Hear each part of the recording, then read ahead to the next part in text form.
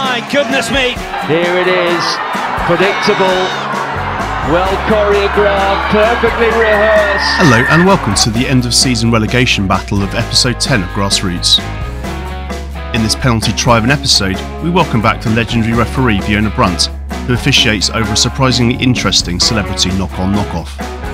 We have a pitchside interview with the Cheltenham Tigers, discuss the end of season fights for promotion and survival, and also the joys of ruining other teams' parties. We also finally extract Shez Says from her busy, crazy life for a catch-up. 22 months out with a triple knee operation. She runs in, tries for fun. I'm Goose. I'm Lou. I'm Molly. I'm Joyce. And I'm Jodie. And I'm Matt. This is Grassroots. Absolutely no mitigation. She's gone directly head on head with the mouth and bit Frankie square in the face. Fiona, would that be a red card in your eyes? It's sounding highly reckless and always dangerous, so it's ticking a lot of boxes. I'm back you up on the red card. Sounds like a move Jodie would pull. The only mitigation is Luna is 4 kilograms and Frankie is 29. But before we start, Matt, can we ask Fiona, Ref Fiona, Lord of the Refs, about Freddie Stewart's red card? Yes. I'm glad you said that. That's going to be my first question. Before we start, actually, Fiona, I'm guessing now that you're under the gainful employ of the RFU, that you have to toe the party line, do you? So do you have to speak in euphemisms? So if you use a particular code word like Cronenberg, it means I don't agree with the red card, perhaps, or something like that. You can't use Cronenberg, Batty. We've already got Cronenberg. We can't. That'll get really confusing. It will. It's more the fact I'm a referee and publicly saying anything against a fellow referee is very much frowned on, and I would never do it. So let's just say that perhaps the referee was applying the law and maybe people are unhappy with how the law is currently written. That's the most diplomatic thing I've ever heard in my life. I did my best. Say how you really feel, Fiona. Cut it out. Yeah, I'm going to say how I feel, and I feel pretty angry. I think, look, let's caveat that with, I think Ireland would ultimately have won, right? So yes. Did it affect the end result? No, being honest.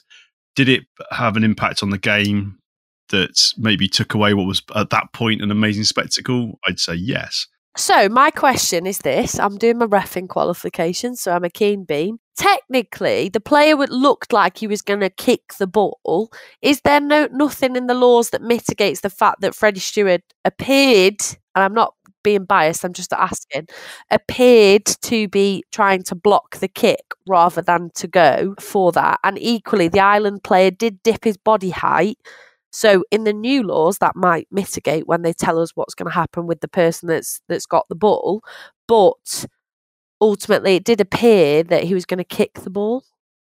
I think the situation as it was, you're either looking at it being no foul play and therefore play on, or a red card. And the reason why that is because the way that Jacko saw it was that the action was a shoulder charge. Now, a shoulder charge is highly reckless, highly dangerous, and it's an always illegal action. So when you talk about mitigation applies where it's not necessarily always an illegal action. So tackles are not always illegal. If there's a wrap, it's a tackle. It's not always an illegal act. But a shoulder charge is always an illegal act.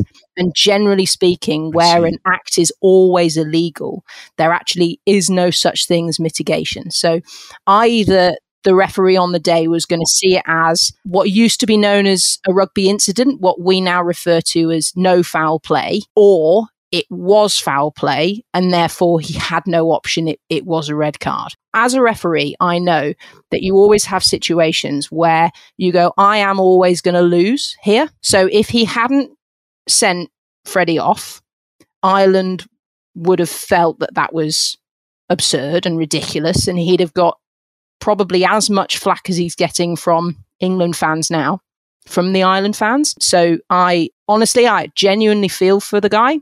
That's not a nice situation for a referee to be put in. And you've got to go, well, someone summed it up really nicely. I think it was It was the podcast, wasn't it? We only blow our whistle when a player has made a mistake. It's a great phrase. I really like it because it's entirely true. We don't blow our whistles when players don't make mistakes. You've got to look at the player first. And I'm an England fan. I'd have rather he'd been on the pitch, obviously. I can't fully criticise Jaco for that decision. He was in a tough spot and it's a very difficult job, which I do understand. And certainly I'm not refereeing Ireland-England at the Aviva, so... Well, what's done is done. Hopefully I think all of these things, whilst it's frustrating in the moment, they do sometimes spark a line of dialogue, some investigation or at least some healthy criticism of a decision that will hopefully lead to either a law clarification or, from the player's perspective, the more that they come across these incidents, the more they're informed for next time around, aren't they? But either way, it was a real shame to see him go off like that. It was. How are you anyway? It's been a while. I think the girls saw you at the conference recently, didn't they? But how are you doing?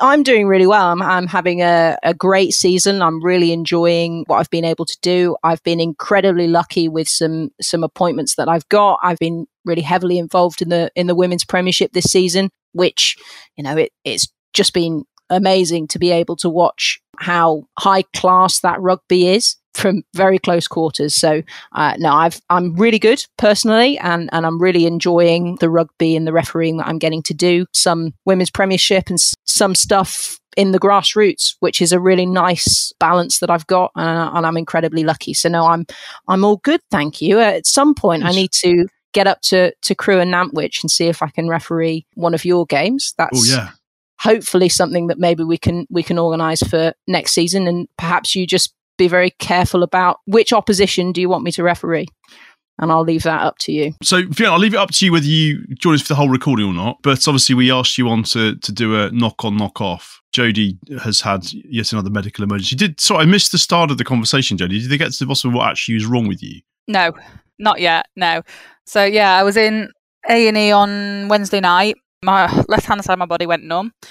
Suspected stroke at the time, spent 9 hours in there, and it was a case of the doctors are on strike, we can't really help you right now, come back, we'll give you an MRI.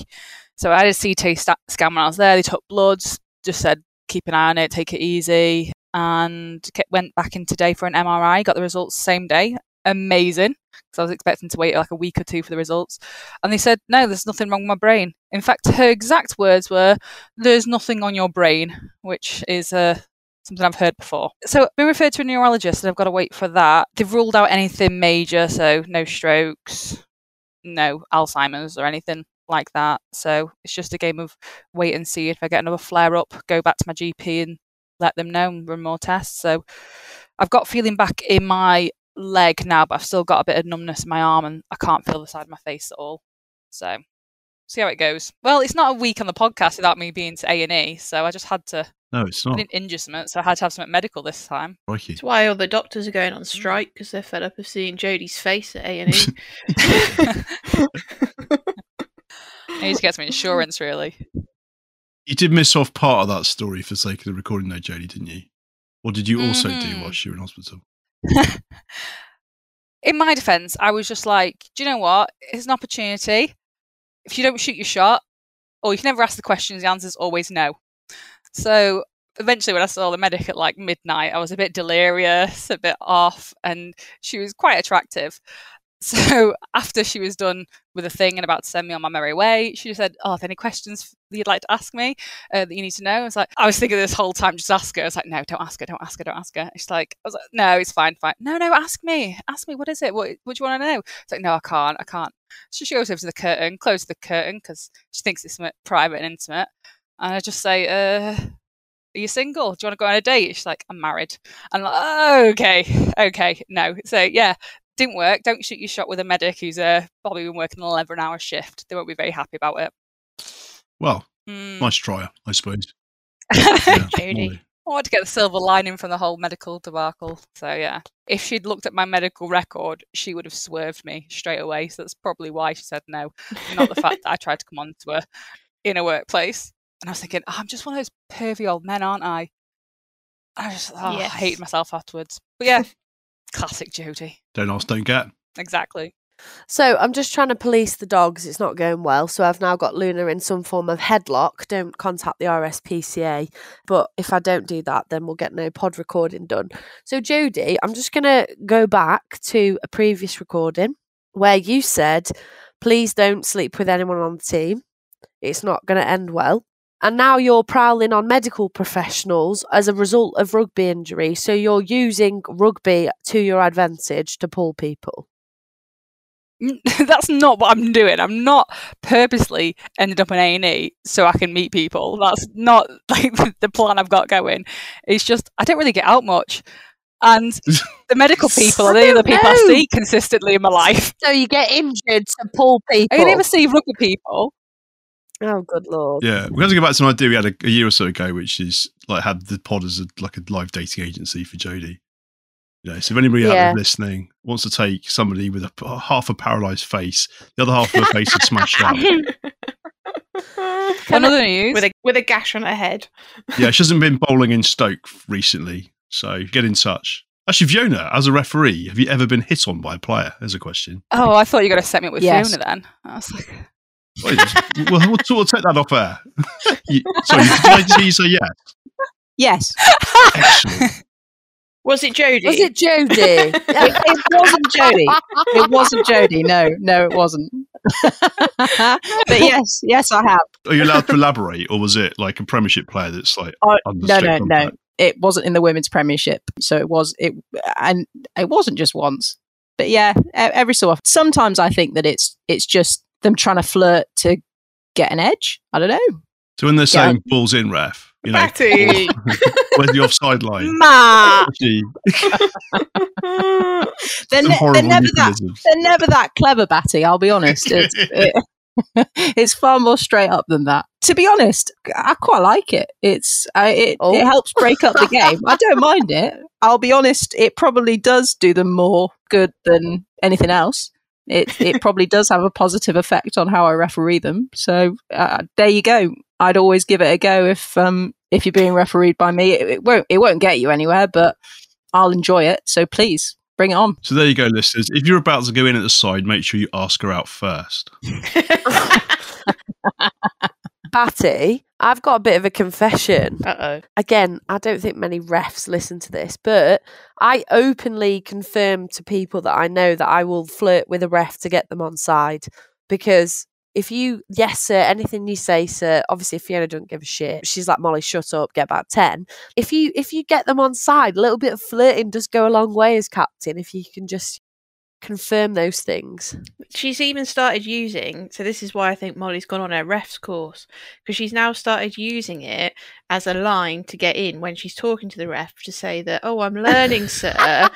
How would you interpret this? Why did you blow up for this? And she's using it because she's like, oh, I'm on my refs course. I'm learning. How would you? So it's just Molly's little tactic. She's not going on the ref course to be a ref. It's just another flirting tactic on Molly's part.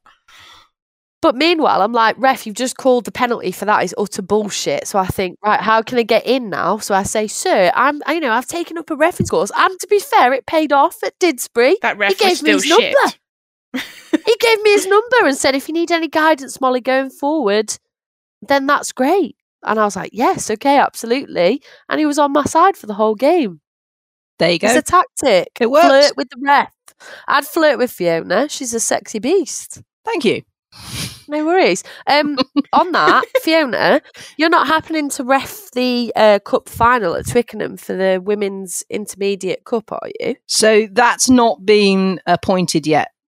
Oh, we might be there if we win on Sunday. I saw you're playing Cheltenham Tigers, right? Yeah. Yeah, can you give us the lowdown? We can delete it from the pod. Are they any good? Yes, they are. Yeah, I've refereed them a few times. They're and like, they're really good, and they're a good bunch of girls as well. Oh God, maybe we should just forget Twickenham. I mean, we're going there the day before anyway. Are you playing their first team? Or the Second team. No, second we team? fuck. We definitely lose seconds. But I'm hopeful. But I just thought, Fiona might get to ref us sooner than she'd like, and I'll be flirting with her on the pitch at Twickenham. What a forum for a flirt! That would be amazing. Are Cheltenham and Cheltenham North different teams? Yeah, they are. Yeah, they're different. Oh, that's a shame. There's a couple of nomads in the Cheltenham North team. Yeah, I thought that when I originally got drawn, and I was like, "Ooh, this could be fun."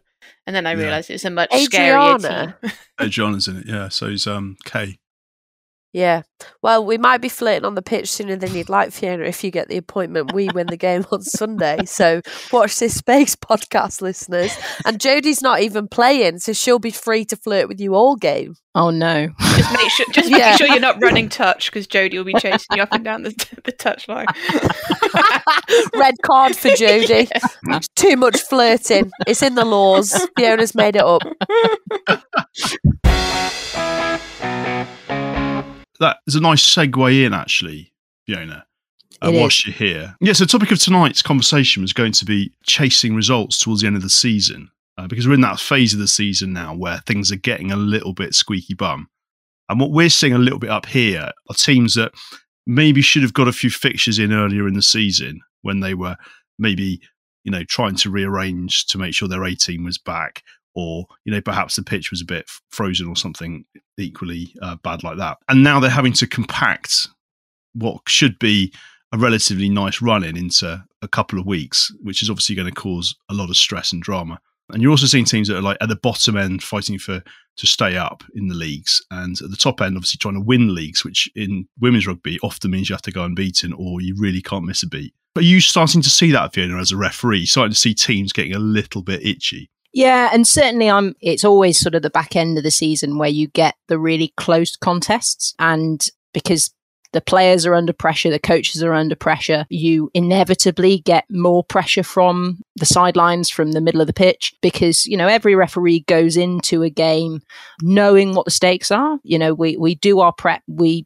often are aware that, this particular team's been on a bit of a run of form, and if they win this, they get into a semi-final, or, they have the opportunity to go top of the table and stuff. So it absolutely, this sort of back end of the season, and with the Women's Premiership, my season keeps going until the end of June. So I've got a really long sort of tail, which is where all the pressure seems to be. It really tests you as a referee. It's actually where the bit of the season that I enjoy the most, if I'm honest, just because I quite like the pressure. I'm a bit weird like that. It means that you have to focus a lot of your energy and attention on when all the players are, their emotions going up and up and up and up and up. You have to physically make yourself calm down, because you cannot make good decisions when you're under that sort of pressure unless you manage to keep yourself calm. Where you can tell that I'm under pressure is I stop speaking and my communication goes to the absolute minimum, because actually my focus is on keeping myself calm so that I can make the right decisions. Because the more clouded your judgment is, a game can go to shit really easily if a referee loses focus. You can tell from the off which teams are under some real pressure, and which players in particular are feeling the pressure. And they're the players that generally are going to give you the most grief throughout the game. So you try and keep as far away from them as you possibly can. And not that I would ever do this, but potentially if you have the opportunity to maybe card one of three players, perhaps you pick the one that you'd quite like not to be in your ear for the next 10 minutes. Not that I would ever do that. Jodie then. Yeah, flirting. Yeah, Jodie flirting. Yeah. Fiona, would you like to go out for a drink? I've never went in anyone's ear, though. Your looks really nice in these shorts. Maybe Jodie should be captain, and then she can just violently flirt. When Fiona refs our game, I'm going to flirt, because she just told us that she sways in favour of the flirting. So you've just basically put a nail in your own coffin there, Fiona. No.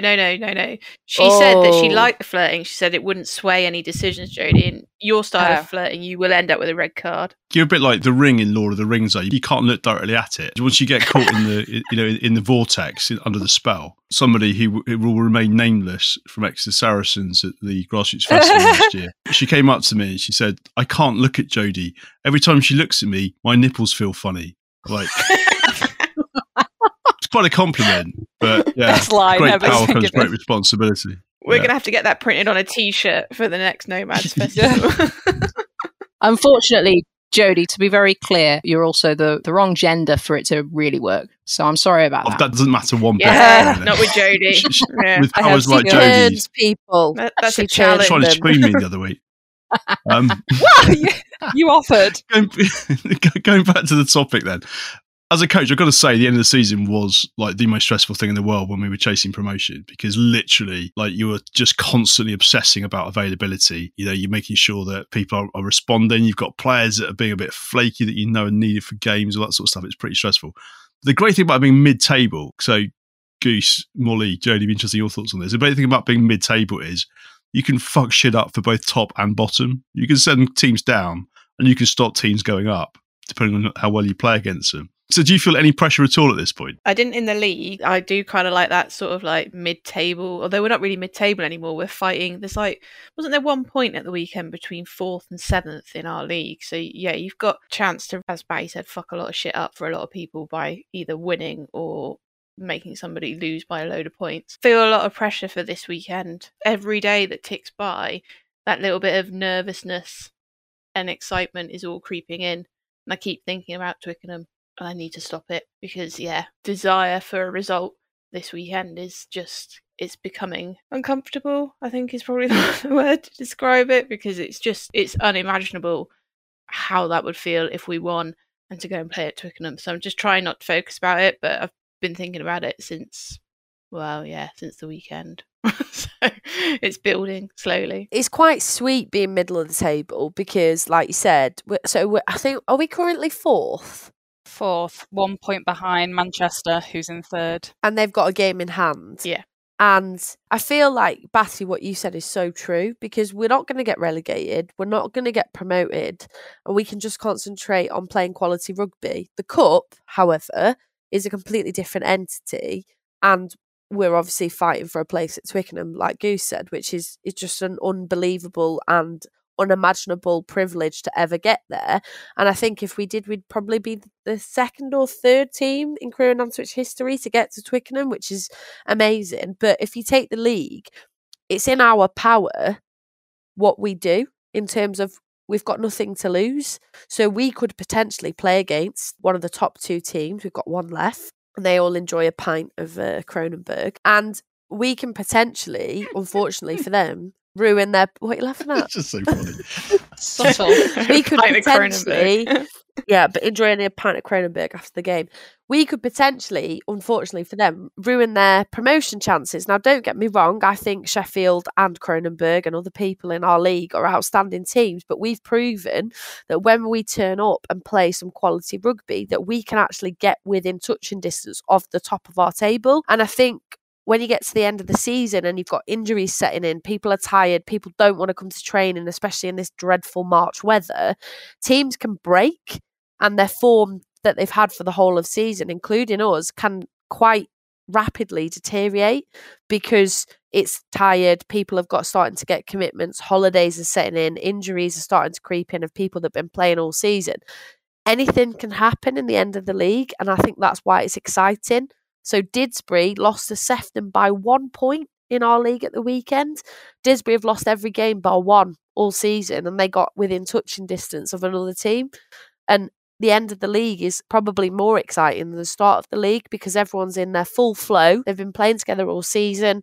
Everyone's kind of committed to getting to the end of the season. And an injury or someone being on holiday can rapidly change that. So that's why I think the next couple of weekends as our league wraps up are really, really exciting times. And middle of the table, 3rd, 4th, 5th, have the ability to lose against the lower teams and equally beat the higher teams. So it's all up for grabs in every league, men's, women's, juniors, whatever. And it's just probably the most exciting time of the leagues. I think what's really exciting for us as well is as a squad, we seem to start the season on a bit of a low, and we build as a squad that actually this end of the season is where we really reap the benefits and where we've come together, and actually our performances are normally stronger after Christmas. So this for me is always the exciting time with our team, because this is where we're really good, because we figured the shit out that we should have figured out maybe a little bit sooner, but now we've got it. And actually this is where we really turn the screws and we really show what a squad we are. So yeah, this part of the season is always really exciting, in particular for our squad, I think, because this is when we've really nailed down our plays, our defence, our attack, and everything is just humming along nicely and looking really good. that we can really cause some upsets come the end of the season. So it's going to be a good run of games into April, is it, when we finish? So, Joe, by the sounds of it, you're going to probably struggle to play much in your current situation. That must be pretty frustrating after the season you've had. I'm going to give it a go to training tomorrow, see how I feel, see how my body works out. But I'd be disappointed, more than disappointed. Words can't describe how broken I'll be if Crewe and Nantwich make it to Twickenham and I can't play. I think I would go there with a broken leg and play, given that opportunity. I was just thinking, I think this season is probably the first time, correct me if I'm wrong, that we've been comfortably in the middle. Last season, we were holding on to stay in the league. For majority of the season, definitely in the beginning. So we're always trying to just stay in the league. And the previous seasons, we've always been at the top or close to the top, fighting for promotion. I think this is the first time we could actually feel like, okay, there's not that much pressure in this league this year because we're not going anywhere. We can do what we want in the middle and we're comfortable. We're not going to get demoted and we're not going to get promoted. So it takes the pressure off quite a bit for us now, and we can focus on, like you say, the cup games, the ones that have more reward for us now than the other games that we've got planned coming up. And ruining other people's days. That's the thing, isn't it? In this situation. We all love ruining parties. But one thing I would say, Jodie, and this is just, and you don't have to publish this, Matt, I'm going to be really honest. You cannot play on Sunday if you want to play in the final if we get there. The thing is, I have a bit of a dilemma right now. I have a holiday booked for the final day to Italy. I booked this not completely thinking we were going to get to the final, because I planned lots of things in for the games that we've got coming up for the Cup, not thinking a hell in chance that we were going to get anywhere past the quarters, let alone make it to the semis. So I've got to fight for it. Haven't we been here before, Jodie? Yeah. Didn't this happen before? And you forgot your passport and nearly everything in your bag, and all you end up with is a phone charger and hair colours or something. Yeah. That was Malta. I don't think that was rugby related. I didn't think, and it was the only time I had off, and I thought, big, nice, cheap flights, let's go. Not thinking it's going to happen. And I kept thinking, if we lose and I don't get to play in the semis, I'll be upset. But I don't know, I want to play both. But if we get to the Twickenham, I'm going to have to cancel the holiday. I don't mind losing that for the sake of saying, yes, I'm playing at Twickenham. Yeah, I get it. I know you weren't there at training. I know this is not an admin thing, but we've got to look after player welfare. So I know you want to play on Sunday, but I'd much rather have you for the final if we get there. Okay. And you probably need to take some time out, mate.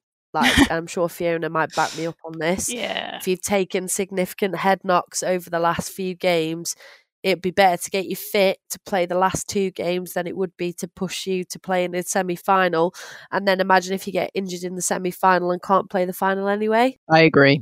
Jodie, you can't feel half your face, mate. You've got to, I have got a bit of a confession, and I know this is probably not PC to publish. So I've got dyslexia, and I don't advertise it that much, but like I can't process things in my head, and I know that's not just dyslexia, it's other things as well. And I really struggle with like spelling and stuff. So Jodie messaged me saying potentially her injury could be Bell's palsy. And then the next day, I delivered the message to Jess, obviously as vice captain, and I said to her, "Jodie's got cerebral palsy." I know it's not PC, and I really didn't mean to do it, but I just saw palsy, and I was like, "Oh, that's what Jodie's got." And then John Googled it and was like, "Molly, can you just look at this?" And I was like, "Oh my God, I am the worst fucking human that's ever been, and I've been feeling terrible about it, so I just need to get it off my chest." I'm pretty sure you're born with cerebral palsy as well. I know, and I'm so sorry, but I feel so much better for sharing it. That's amazing. So hi, I'm here with Rebecca from Cheltenham Tigers' second team, who've just come to Crewe and Nantwich today and put in a hell of a performance to beat Crewe and Nantwich to get into the final of the Cup competition, which I believe is played at Twickenham. So, it is, yeah. It was wow, this week. Yeah, big day for you. Yeah, big day. Obviously, playing at HQ is a privilege for any player who has played rugby. So this week, it was only confirmed this week that it was going to be played at Twickenham, so we tried not to think about it too much. Obviously, we're not there yet, so we had this game. We don't know Crewe as a team, we've never played them before, so we had to come up here and a couple of hours on the bus, get out the bus legs in the warm-up, luckily we came out all guns blazing, which was really, really good start for us. But yeah, on to Twickenham in a couple of weeks' time. Fantastic. That's going to be a hell of an occasion for your team, isn't it? And for your club as a whole. Yeah, big occasion for the club because we've got our ones in the playoff semi-final, and if they win that one, then they're at Twickenham as well. So hopefully we can get the club women's section both played at Twickenham. Fantastic. What a day for Cheltenham, eh? Yeah. So tell me about your club then. Cheltenham Tigers, well, we're a pretty big setup. The women's section was set up, I think it was about the 80s or something like that. The women's section playing, the ones playing the Championship South, and then the twos, I can't remember the league off the top of my head, but yeah, we've gone through the cup stages, played our games. Sometimes playing 2 games on the same weekend, we struggle to field both teams, but we pull together and we field a team each time because it's more about the club fielding the teams than like getting the result at the end of the day. But hopefully we can get 2 teams at Twickenham. Fantastic. Watching you today, it's very obvious that not only have you very well drilled as a squad, but you've also got some exceptional players. Where do you draw your players from? Some girls approach us, but we do have a connection with Gloucester Hartpury for our one setup. So any girls that aspire to play in the Prem, they come and play with us, and then they get in a playing programme. And if they want to push on into Prem, then they'll go to Hartpury. But a lot of us girls, we've been playing at Tigers from like Gloucester Uni, Worcester Uni, and we just stick around and carry on playing for the club. So in terms of your squad then, tell me a bit about the makeup. Have you got any clowns in your squad that generally keep the party bus going? Yeah, we do. Not blow my own trumpet or anything, but that would have been myself. I am the speaker carrier, so anything with music is through myself. Obviously, we do have the forward of the match, back of the match, and then we don't really do, excuse my language, dick of the day, but we do anybody that hasn't played for Tigers before, or if anybody has done a serious mess up or anything like that, then we'll give them a quick drink on the bus on the way back. So it could be a good bus drive home tonight then. Is it a couple of hours down to Cheltenham from here? Yeah, be about 2 hours. Be a nice bus on the way back, but just unfortunate it's a Sunday, so we can't all go out. Yeah, you can. Yeah, you can. I hope there's a toilet on the bus. Yeah, we hope so, yeah. I don't know whether there is or not, to be off the top of my head. I'm just thinking about the game more than the bus, but yeah, get me a drink and then we'll soon find out, absolutely. Fantastic. Well, look, today's been an absolutely excellent example of women's rugby at the grassroots level. You know, we had a great crowd out today. Yeah. Obviously, we're disappointed to come away with a loss, but I think when you come up against a side that's just simply better than you, and it's good to just watch good rugby being played. How did you feel about your overall performance as a team today? Overall performance was really good. We worked on it as over training this week. Areas that we wanted to work on is like move the ball wide, but credit to crew, like you guys like stuck at it to the full 8 minutes. Like you got on the scoreboard, that was something that we didn't want to happen, but it happened, and all credit to you guys. It's a good setup here, and obviously you made it a big occasion by getting a crowd in. We had a couple of supporters on the bus with us as well. But from our performance, very good performance from us. We worked on the areas that we wanted to, and we executed well. It does give us a good platform moving forward to kick on and going at HQ. Absolutely. Stupid ref, stupid ref, stupid ref, stupid ref. Yeah, the ref actually got in the way of one of the ball carriers, and the ball got played out from the base of the ruck and just stood in the way, and next thing you know, the ref was on the floor and we had to get another ref. So you had to get another ref? What happened? He kind of like, he stumbled a bit and we were like, "You all right?" And he was like, it's all right. But a couple of the people were like, "We have to get another ref." But he carried on, but just don't get in the way. Don't get in the way of a forward running. I think some people think that women's rugby is not particularly physical, but I think that probably proves against it, and today's game certainly didn't. Oh, absolutely. Like some of the hits that were flying in today, like big carriers, big collisions, and it just shows that women's rugby as a whole is always developing, no matter what league you're in, no matter where in the country you're playing. Everyone wants a ball carrier, everyone wants to tackle hard, get that physicality in. Totally. Absolutely. Last question for me. If somebody was listening to this and thinking, right, I really fancy playing rugby, why should they come to Cheltenham? If you're local to the area, just message us. Message us on Instagram, Facebook, Twitter, anything like that. We're very active on our socials. I think our Instagram is Chelt Tigers WRFC. I think it is off the top of my head. If not, just type in Cheltenham Tigers. But if you're not local to Cheltenham, or if you're local to Crewe, just type into Google, like, where's my local rugby club? Yeah. Where's my local women's section? And you just get involved, because I'm sure everyone who plays women's rugby will be more than welcome to have newcomers join their clubs, because the game is always growing, especially with the Six Nations that's happening at the moment. Massively. Listen, congratulations on the win today. Look forward to seeing you winning at HQ. When is it? In a couple of weeks now? I think it's a couple of weeks. I don't know the date off the top of my head, to be honest, but I think it is. Etch in your memory. I've got a feeling it's around about the 26th of April. What are you most looking forward to? Is it walking out through the tunnel? Is it the big pitch? What is it you're looking forward to about going to Twickenham? Just the whole atmosphere, just the occasion. We've said it before, we're very much advocates of enjoy the moment. Don't let the moment overcome you and just think about the next step. Just enjoy the moment and being present in it. So today we've been present in the moment, we've won a semi-final, and let's enjoy it. And then when we get to Twickenham, enjoy absolutely every moment because it's a memory that you're making. Certainly is. Congratulations, and looking forward to watching you. No worries, thank you very much. Thank you. He's allowed me to go up to the mountain, and I've looked over and I've seen the promised land. I the rock, I the river, I the tree, I am yours. Your passages have been paid. Inch by inch, play by play, till we're finished. The Greeks had Socrates, Romans had Cicero, the French Descartes, and this is the Shakespeare of grassroots women's rugby. This is where legends are made. Shez says. I don't even know what podcast is. You got an apron on there, Shez? Yeah. What are you cooking? Pork in barbecue sauce, carrots, cauliflower cheese. Just got a cauliflower the size of like 2 footballs. Huge. You're getting them the size of cricket balls. Yeah, well, like, even the woman went to me, I've never seen a cauliflower so big. I said, I'm not about paying £1.80 for a cauliflower, but if it's this big, I can deal with it. Only you would manage to get the biggest cauliflower known to man, Sherry. It was like a pumpkin. But, it is what it is. It fell into the large category, so I took it. Nice. I'm not about them small ones that are all greenery, and by the time you've chopped it off, you've got a tennis ball. That's not feeding 5, is it?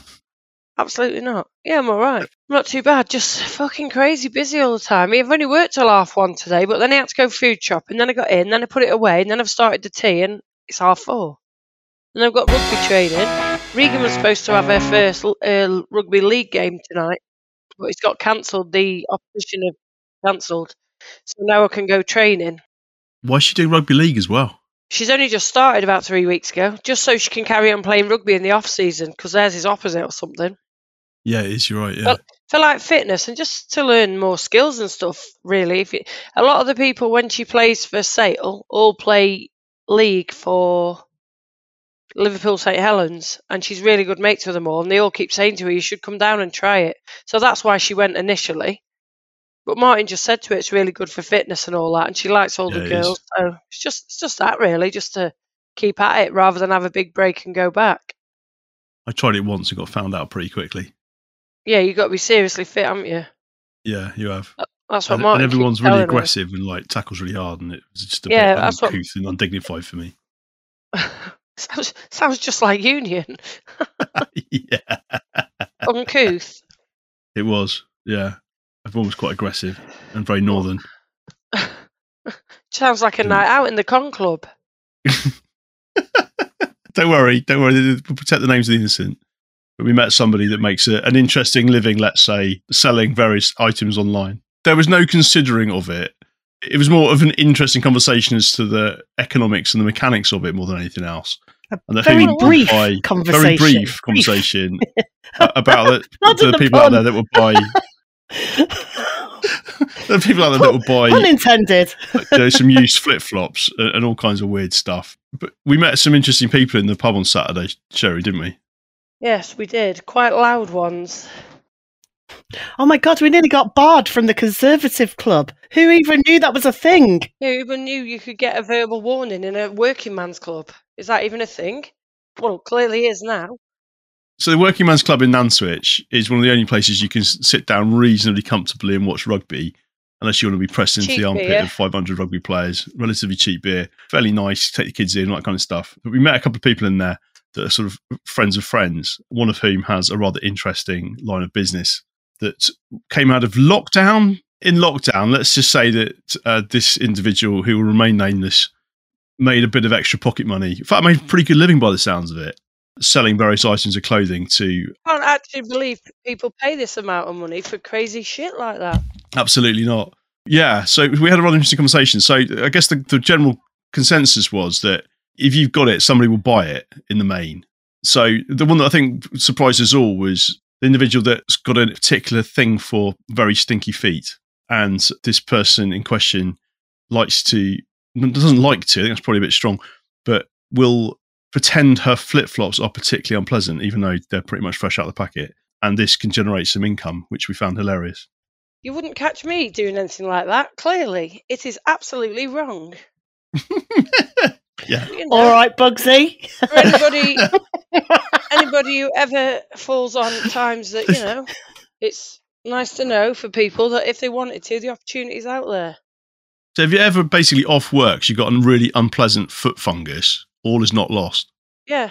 If you end up with, I don't know, gout or some unpleasant foot disease, then, you know, you needn't be out of pocket because there's somebody out there that will buy I it. suppose that lady was doing it. She didn't during lockdown. What else can you do? And you can't go out the house. But it's just bizarre that people pay money for crazy shit like that. Like, it's actually a thing. When you hear of it on telly, you think it's made up.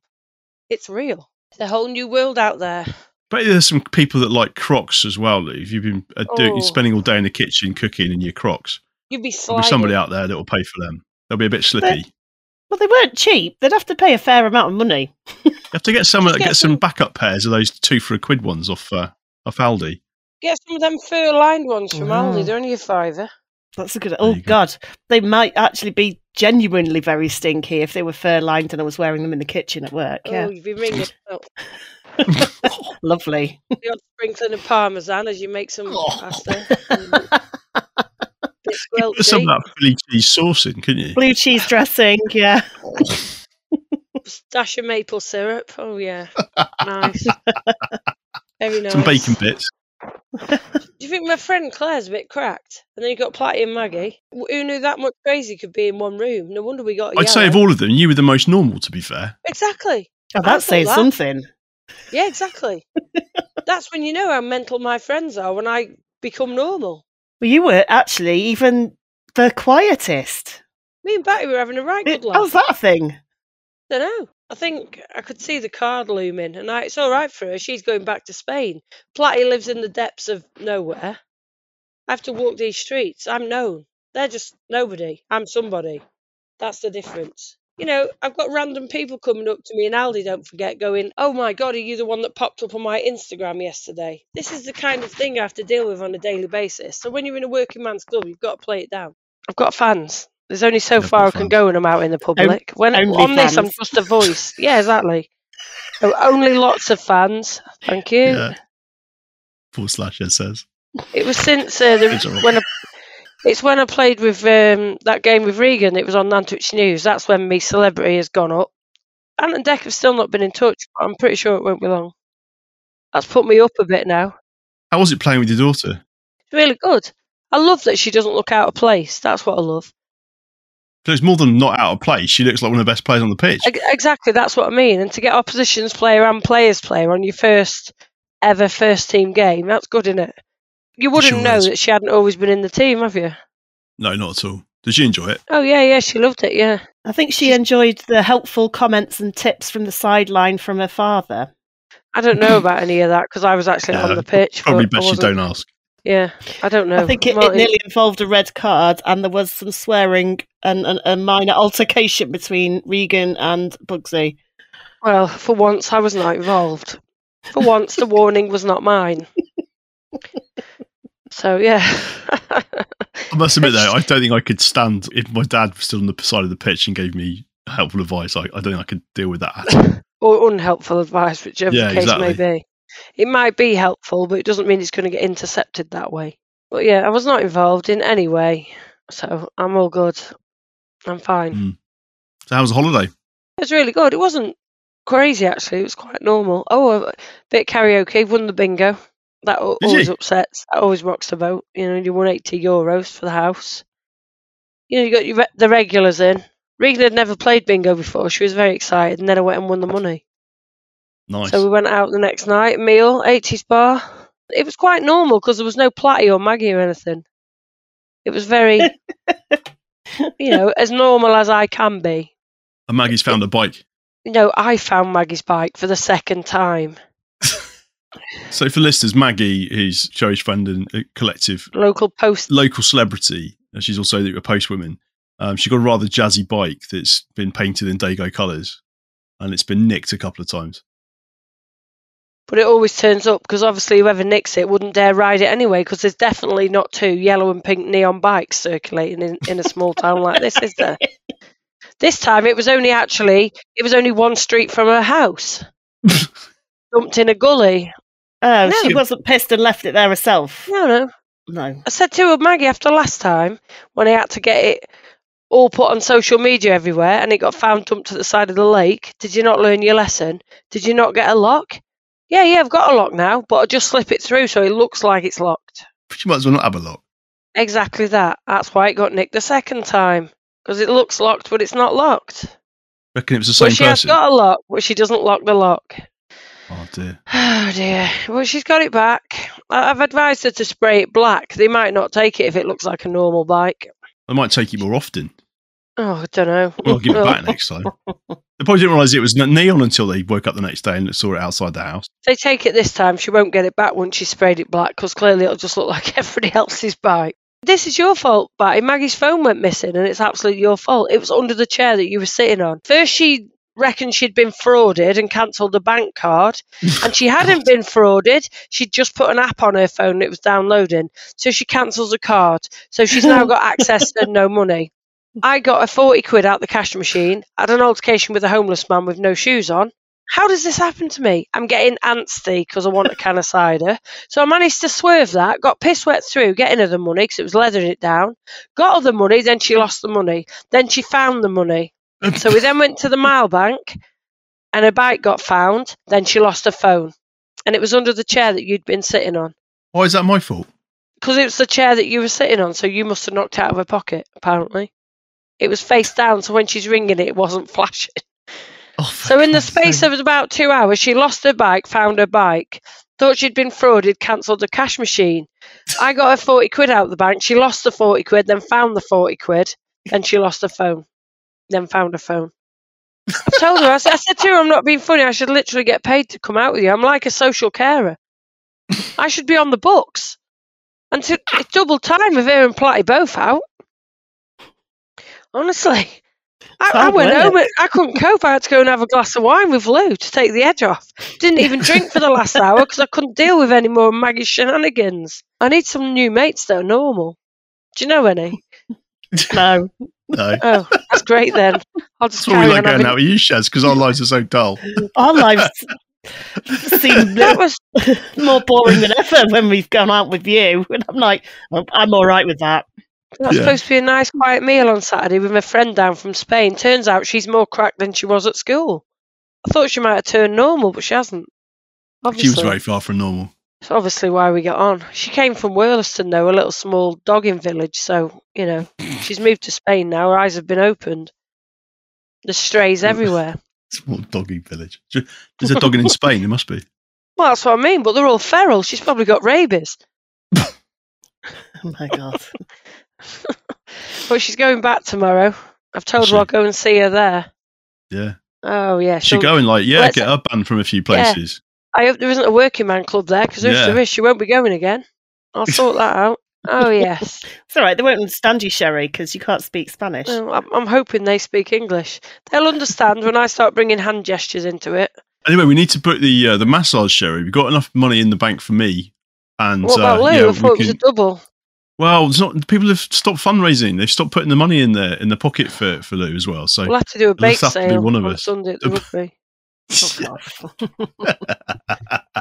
Do you think they'll let me in to film it? Do you think, should I say I'm making a documentary or something? I'm going to have to get a cover story. You say you're my carer or something. I'm not being funny, Batty. Don't get down to your loincloth, because I don't want to be in the room if they do to you what they did to me and turn your underwear into a toothpick. I don't think I can deal with that. It's been a rough few weeks. That could be the straw that breaks literally the straw that breaks the camel's back. There's no point telling them that you don't want to do that, because we all know where that's going to go, because they don't listen to a word you say. You're going to have to say you've got scabies or something, and you'll have to keep that bit covered. I don't think that'll put them off, will it? No. They've probably got something to heal it. A bit of warm some oil. fucking Tiger Balm. Yeah, stick some Tiger Balm on it. Rub it in. Yeah. Well, that's something I people don't know look forward to, I don't know Matthew. how that's going to work, Batty. I really don't. But I don't want to be there if you are Starkers. I don't intend to be Starkers. Maybe if I put some like cycling shorts on that you can't roll up. How about that? Have you listened to your own episodes? I never intend to be Starkers. You don't set out to do it. It's just what they do. That's what I'm saying. And if you ring ahead and tell them no, it's more likely to happen. So I just don't know how you're going to sort it out. Maybe just stay at one end of me, keep away from the other end. A bit like it when you're giving birth. Your husband stays at one end, not the other great. Fantastic. There's quite a lot of you, Batty. I think whichever end it is, I'm going to see something I don't really want to see. Put some kind of screen up. How about that? Oh, great. Lovely. Like What a when you have vision. cesareans. Have you got any blinkers I can borrow, Lou? No. I'll just sit at the side. They're constantly in use, Sherry. I think I'll sit at the side at the nipple end with blinkers on. I must admit, I am quite scared by this whole idea. I tell you, it's going to work. Don't say I didn't tell you.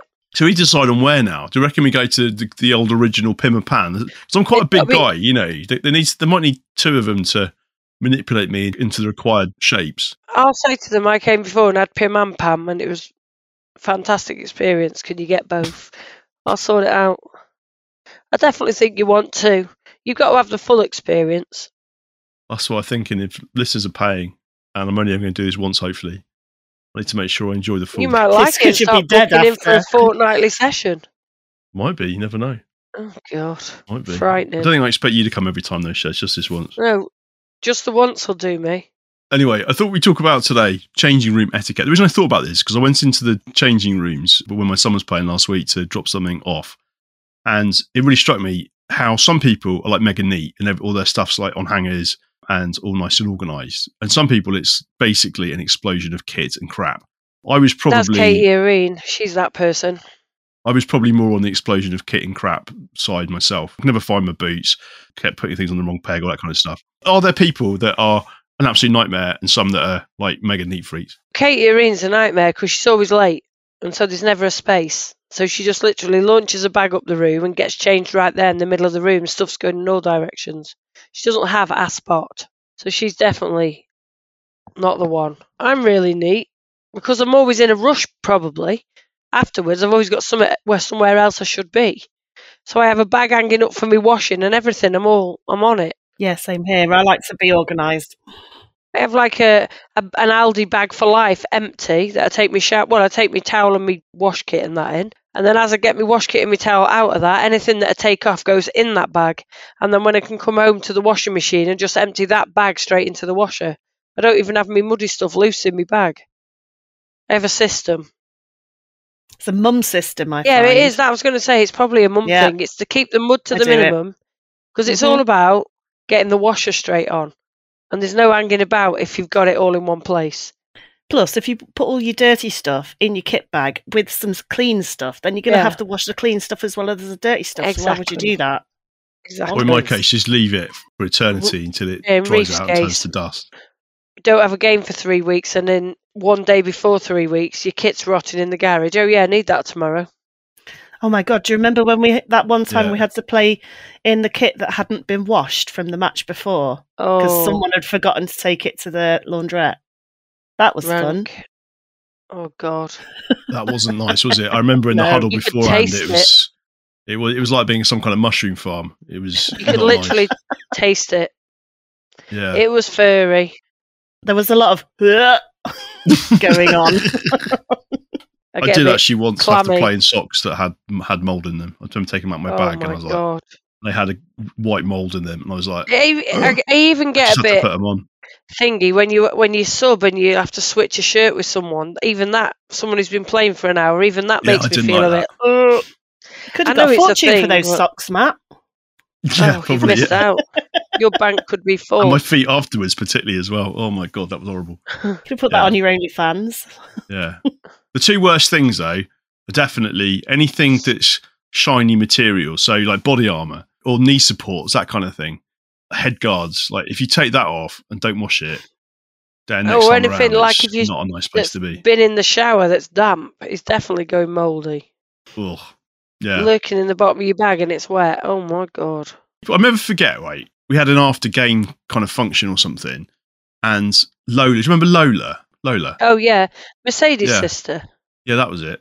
And I'll never forget that she brought about 5 different outfits to wear after the game. Like she wasn't sure what she was going to wear.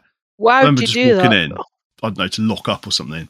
And there was like this fashion rail of I say fashion, of leopard skin and fur and pink and, Why Diamante. would you need 5 outfits? Exactly. But are there people that in women's game that like just bring way more than they need? Because in the men's game, in the main, got a kit bag and that's it. Occasionally you might have another bag with like, I don't know, some food in it. A mouldy tuna wrap. But in the women's game, sometimes I see people arrive at the match and it's like, what have you got that? They got like 3 bags. I mean, what do you need 3 bags for? What's in them? I have bags in bags. I have my big bag, and in my big bag is bags. So to the untrained eye, it looks like a bag. It's actually 4. One's got the clean stuff, one's got the before the game stuff, the after the game stuff, the wash stuff, but all them bags fit in our bag. It's the height of organisation. It is. It's like that. It's like a lunchbox with dividers in. That's what it's like. It's like those Russian dolls. Yeah. A bag in a bag in a bag in a bag. Yeah, exactly. And there's normally somebody that's got all the things that everybody else forgets. So when Katie forgets her socks, somebody's always got an extra pair. There is somebody like that always. Yeah, one of us has always got something, paracetamols or something. There was something like we never had any scissors, and every week we needed scissors, and yet every week no one Why had did you need a scissors? single pair For of scissors. nails? I can't remember. It must have been nails or tape or something, but no one ever had any scissors. Physio. In Mercedes' case, cutting the umbilical cord. And then going straight back on the pitch. So big game on Sunday, Sherry. You playing? Don't know yet. I'm training tonight. I don't mind if I don't play, to be honest. I really don't, because I haven't been able to train the last few weeks because I've been doing a double shift on a Wednesday. So, I won't be massively bothered if I'm not picked, but I'm available if they need me to play, if you know what I mean. If it goes on people who've trained more or whatever, they should get picked over me. Big deal, because if they win, the finals at Twickenham. But I don't know anything about Cheltenham Tigers, like what league are they in, how good are they, and I literally know nothing to Yeah. No, not Because when really. it's a cup game, you don't get to know, do you? I think they're in a comparable league, are they? Or maybe in the league above, but they're not like high up that league, I don't think. If that's right, then it could literally go either way. That's quite Yeah, totally. exciting to know that we actually stand a chance. Yeah, definitely. Pressure's on both teams, isn't it? But also they're away from home, so they've travelled a long way to get there. Yeah, how long is it at Cheltenham in the car? Cheltenham's about, just north of Bristol, so 2.5 hours. And they're That's a bringing a fair height. supporters bus as well, so we need the fans down.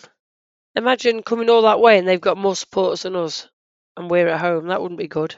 Not at all. So yeah, hopefully big win and then off to the final. Run out of Twickenham, that'd be quite an experience, wouldn't it? Yeah, I've been there already. Remember that for my award, Beaten off by Mrs. Chubbs or something, whatever her name was. Bernadette Chubb. It was. Maggie and Platty and that want to come to the grassroots thing. Excellent. I think we should hire a minibus this time. That'd be quite fun. Yeah, I think so. And call it loads of Aldis on the way.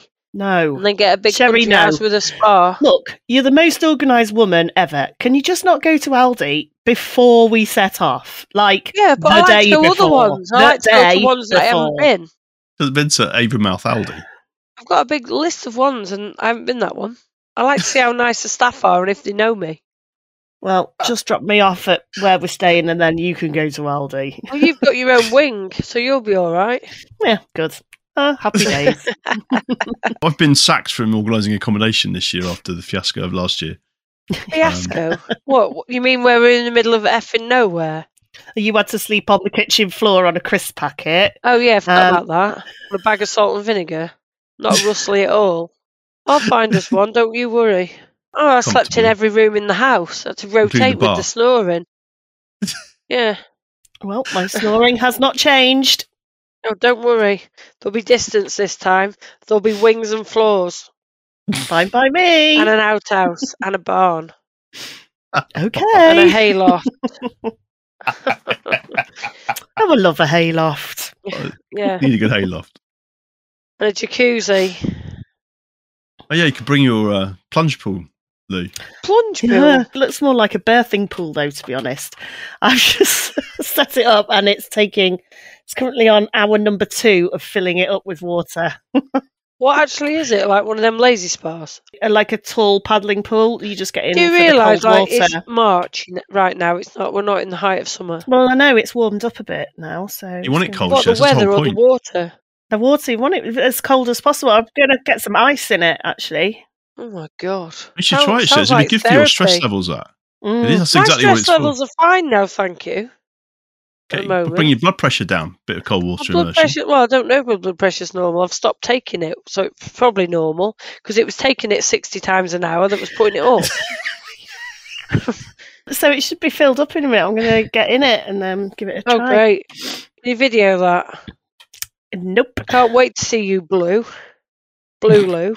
It won't be the first time. I have been open water swimming quite a bit. Yeah, but can you actually swim in it, or you just dip in? No, you just No, you sit just in dip. it. You literally plunge in it. Where's the? Is it? What's the benefit? De-stress, blood pressure. Is that actually what it's for, Blood pressure. really? It's amazing. Yeah. It's properly amazing. What is it, like a kid's paddling pool, or is it an actual, really is a stress pool thing? Stress pool. It's basically like a long, thin paddling pool. You fill it with cold water, ice. It's got Sounds a to lid. me like a canoe. It's not like a canoe. Quite like that. It's like a giant Coke can without a lid. Oh, I know what It's you're on actually about. quite big. Yeah, they are quite big. Could you not have just filled the wheelie? Fill up a wheelie bin. You can do, but you don't want to fall over in a wheelie bin. They're a bit top heavy, aren't they? They're a bit like wibble wobble, Yeah, but- aren't they? You end up going halfway down the street in it with the wheels. But no, they're good. It's amazing for Is it circulation. It's a completely bit, freezing cold? How much are they? Up to, sort of 100-ish quid. they're pretty incredible. And so how long do you go Um, in it for, and how As often? long as you can take it, basically. As long as you can manage. About 20 seconds then. You want it to lower your core, basically, your core temperature. Oh, I have the opposite. I have the bath that hot. I have to lie in the bed for half an hour because I'm having a heart attack. Palpitations. There you go, Shaz. It's obviously hot water that's bad for you, so get yourself cold water. I like a nice It's soak in the life-changing. bath. It is life-changing. Are you And, going the end of the season, do you two? We're having a table again like last time. I haven't even looked at it, to be honest. Yeah, it was good last time. Last year, it was amazing last year, wasn't it? Regan's coming this time as well. Let's get on it. I'll go in the day and do a bit of name switching. Yeah. Go do some planting. Did you do the old vodka planting as well? The old switcheroo, yeah, with the present bag, obviously. You brought a bag of snacks. Oh yeah, remember that? I fed Remember? the whole table all night. Yeah. Was you have pretzels or something? You got like an Aldi bag for life bag of snacks. Yeah. You're there for a 3-course meal and you bring snacks just in You have case. to snack between courses. You've got to keep your strength up. When you can drink a litre of vodka, you need something to soak it up with, and a 3-course meal is not enough. Though this time, Sherry, can you have a trial run of your dress before the night? Oh, it was a very nearly an awkward situation last year. If I'd arrived 5 minutes earlier, I could have been. I was round the neighbours in the getting me front boobs line. put in that had only just moved into the house. We're acquainted now. Well, I've got a new dress on the way, so I'll let you know how it goes. I don't know yet. I'll give it a trial run. Be like the wetsuit time, Lou, isn't it? Oh my god, yes. Lovely. Still got PTSD from that. Tried to get a wetsuit on and I thought, yeah, this will be fine. I'll just try it on and before the school run, quickly get it off and then off a trot. It was a front zip one and I got it on, but I mean, it was tight. It was very tight. It was probably a size too It's small. supposed to be tight wetsuit. Yes, but this was super tight. And then I got it on and I'm like, yes, I have got it on. And then I was like, okay, take it off now. Take it off now. It was not happening. And then I got hot and then I started sweating and then my whole body expanded and the wetsuit contracted and there was just no fucking chance that thing was coming off ever. So I was going to have to do the school run wearing a wetsuit that I couldn't get off underneath my actual clothes, which just would have looked a bit odd. You could have died of heat exhaustion. I know. But you lost a few stone. Very similar to that time I tried on end of season dinner dress at home. I was on my own, managed to get the back zip all the way up to the top like this, really difficult. And that was quite tight as well. And then I couldn't get that off either. And it was nearly school run time as well. So I thought I was going to have to like rock the cocktail dress on the school run situation. Oh my god. Wardrobe malfunctions. Yeah. I haven't had anything like that. Well, you don't wear dresses, Batty. No, but I did go to do some interviews in a hotel in Birmingham once. it was dark when I left the house. I was a bit like last minute as usual. And I just grabbed a dinner jacket rather than my suit jacket. I sat there and just interviewed these guys all day in a dinner jacket, which is a bit awkward. They've obviously just thought you were weird. So it's probably not awkward. Bit fancy. Although there's nothing on the time I fixed my shoes with no more nails. Have I told you that story? So my shoes were basically ruined because the sole had fallen off. I was like, I can't wear those shoes. So I had another pair, but I put those shoes on and they were like clown shoes. They were just ridiculous. There was a pair that my mum had bought me in a charity shop and they were literally like patent leather, far too big. I just looked like a very sharp-suited clown, basically. It sounds like Ronald McDonald. It was like Ronald McDonald if he was going to a business meeting, basically. So I thought, well, I have to fix my old shoes. So I didn't know what to do. I literally had no time. So I got these old shoes with the sole that was flapping off. And I thought, well, I know, just fix it with no more nails. So I pumped the cavity between the sole and the shoe with no more nails and just jammed it down the radiator and left it overnight. So I got up in the morning to go to this meeting. When I put my shoes on and my right foot, literally, I had zero flex in my right foot. It was like wearing a ski boot. It was completely solid. So I put my foot in a fish tank full of concrete. I couldn't walk. I was walking like I had some ridiculous limp. Foot issue, like one of those people with one of the higher soles. Yeah, those people that have got like 15 soles on one foot and one on the other. It's a bit like that. So I got in the car and thought, right, I'll drive to Birmingham, which is hard enough because I had no feeling in my foot because of this concrete. So I was a bit heavy on the accelerator, it's fair to say. And then when I got there, I was like, right, I was hoping I could park close to the client's office, but in the end, I couldn't. I had to park around the corner. Oh, and I got lost, by the way, and ended up in some police precinct and down one-way street in the same journey. So I was already sweating and very cross with myself by this point. I can't walk to the office because if my client looks out the window and sees me walking, he's going to think I've got something wrong with me. So I sort of shuffled and did what I could to walk normally. I was like, I can't do this. I thought I'd just try and put a bit of force into my leg so I could snap this concrete problem. And in so doing, I ripped the heel off the shoe. The front of my shoe was completely solid and the heel of my shoe was flapping about. This is not good. I sat in this meeting trying to hold the heel of my shoe on with my other foot. I remember coming out of that meeting thinking, I've got to sort my life out. This is not good. I'm 35. I'm quite senior in my job. I look like some kind of, I don't know what, tramp. What a vision. Fiona, then, do you start to see towards the end of the season a worsening of discipline where players, they stop caring so much about, I don't know, a place in the squad or getting banned or whatever? Or do you see the opposite where players are a little bit fitter and a bit more used to the laws? To be honest, where you've got these matches that really matter, actually players are under enormous pressure from their teammates to keep their discipline. So it's a bit like where you have, a team that are trying to defend a very slender lead in the last few minutes of a game. Their discipline will probably be some of the best all game. They're wanting to ice it.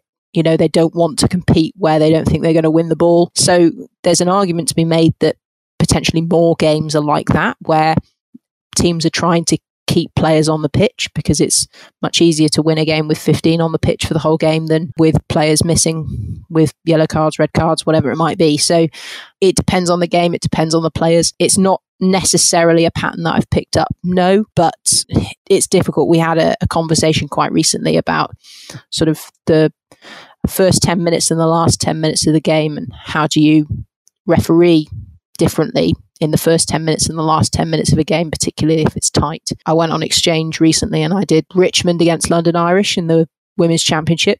Cracking game. But at the 80th minute, Richmond were winning, but London Irish were attacking within the 22 and had been for the last 8 minutes. And at that point, as a referee, you're going, right, if I give a penalty here to Irish or to Richmond, it has to be nailed on. It has to be that everybody watching this game goes, that's a penalty, because you don't want to make the difference. You want the players to decide the outcome of the game.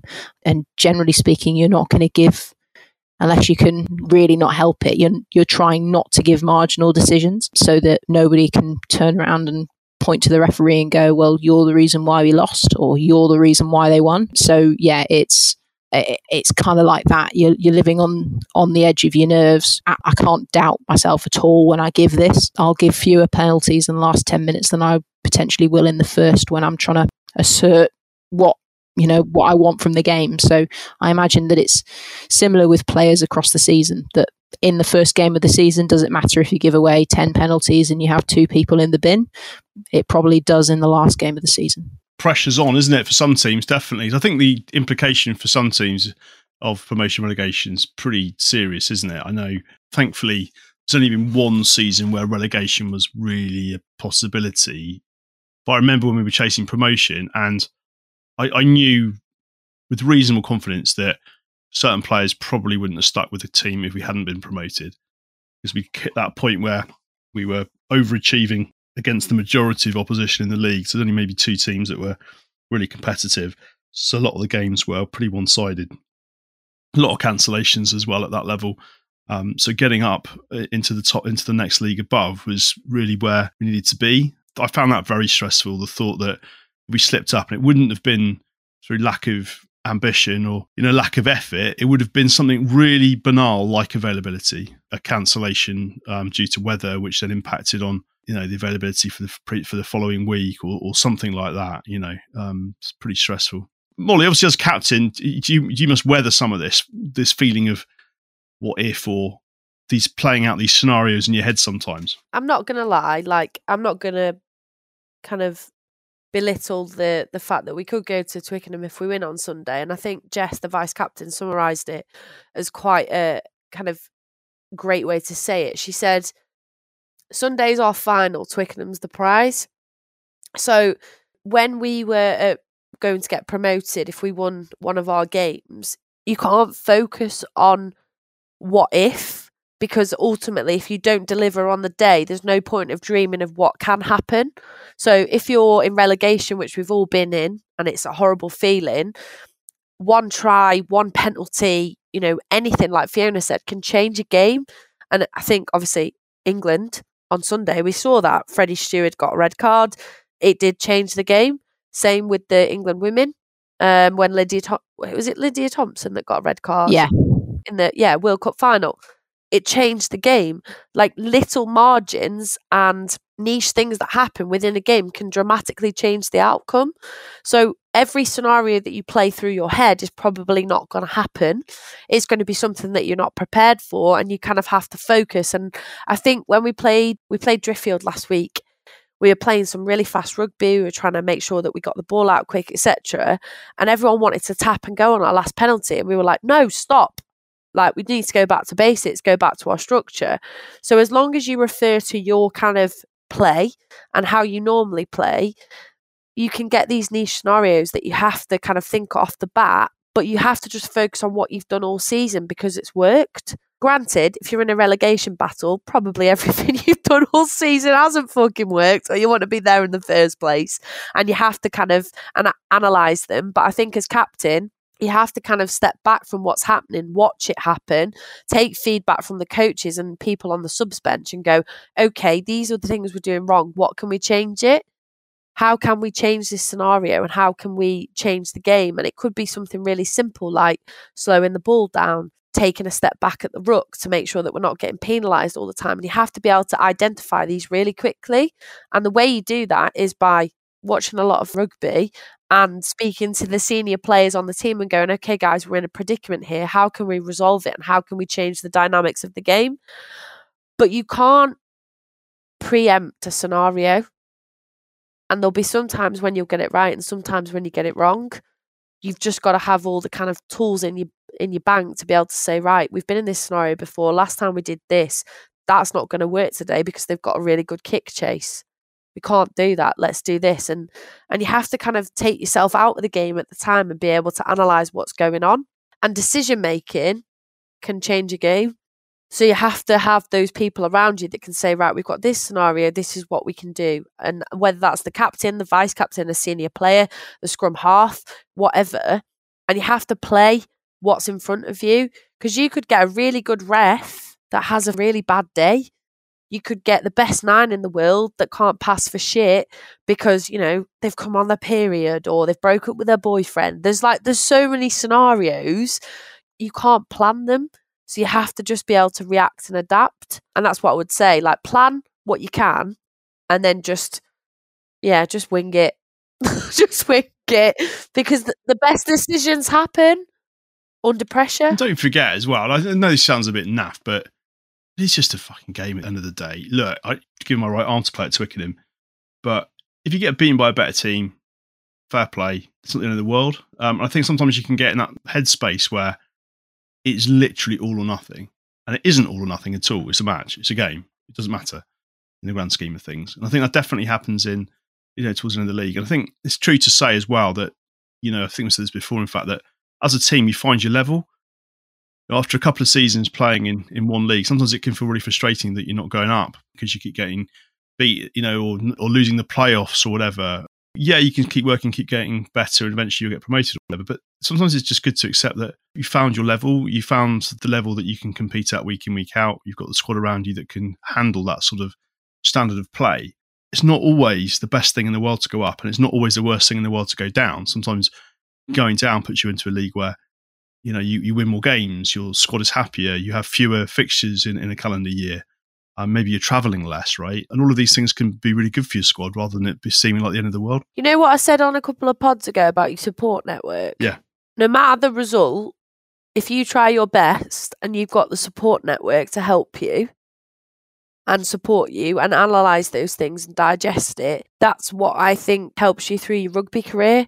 So we've all been there on the wrong side of the result. We've all been there when we've had a rubbish coaching session or a session we think didn't go well, or we've played and we don't feel like it's gone well. The referee, I'm sure, Fiona, you've had loads of games where you think, oh, Jesus Christ, that wasn't my best. If you've got the support network to analyse what you feel could be better and support you, then the next time you do it, you do things right, or you do it to the best of your ability. As long as you've got that sounding board to digest it after, these games, like you said, Matt, it is just a game, but it's something that means a lot to us all. So we've got to make sure that we've got the people around us to say that wasn't your best, but you still got the opportunity and you still did it. And it's about taking part, enjoyment, all the, the RFU values and all of that. But more than anything, it's about your mates. Yeah. So to go out and lose in a semi-final, or to get relegated, or to get promoted, if you've not got your mates and your support network around you, that means fuck all. If you get promoted and you don't like playing rugby on the team you're on, it doesn't mean anything to you. But to go out and ref a game and have an outstanding performance when you've got people to congratulate you and celebrate you, that's what makes it enjoyable. Fiona, there must be times when you've come off the pitch and you feel like you've not had a great game. It must be an incredibly lonely place as a ref, is it? Because I'm sure the team that feels hard done by is not about to put their arm around you and say, there, never mind. Yeah, no, you're right. And it is sometimes really difficult. I got back into my changing room after a game and cried. There have been a number of occasions, and it's because, I want to do a good job. No one wants to go out there and do a bad job. And, it's much easier to pick out from a game what you've got wrong than maybe what you've got right. That's just an innate human quality. It's easier to go, oh, Christ, that wasn't good, rather than, do you know what, that was a really great decision. So no, absolutely. And what you've always got to take on the fact that the team who's just lost, who isn't very happy with you, have their own set of emotions that have caught up in that. No team loses solely because of the referee.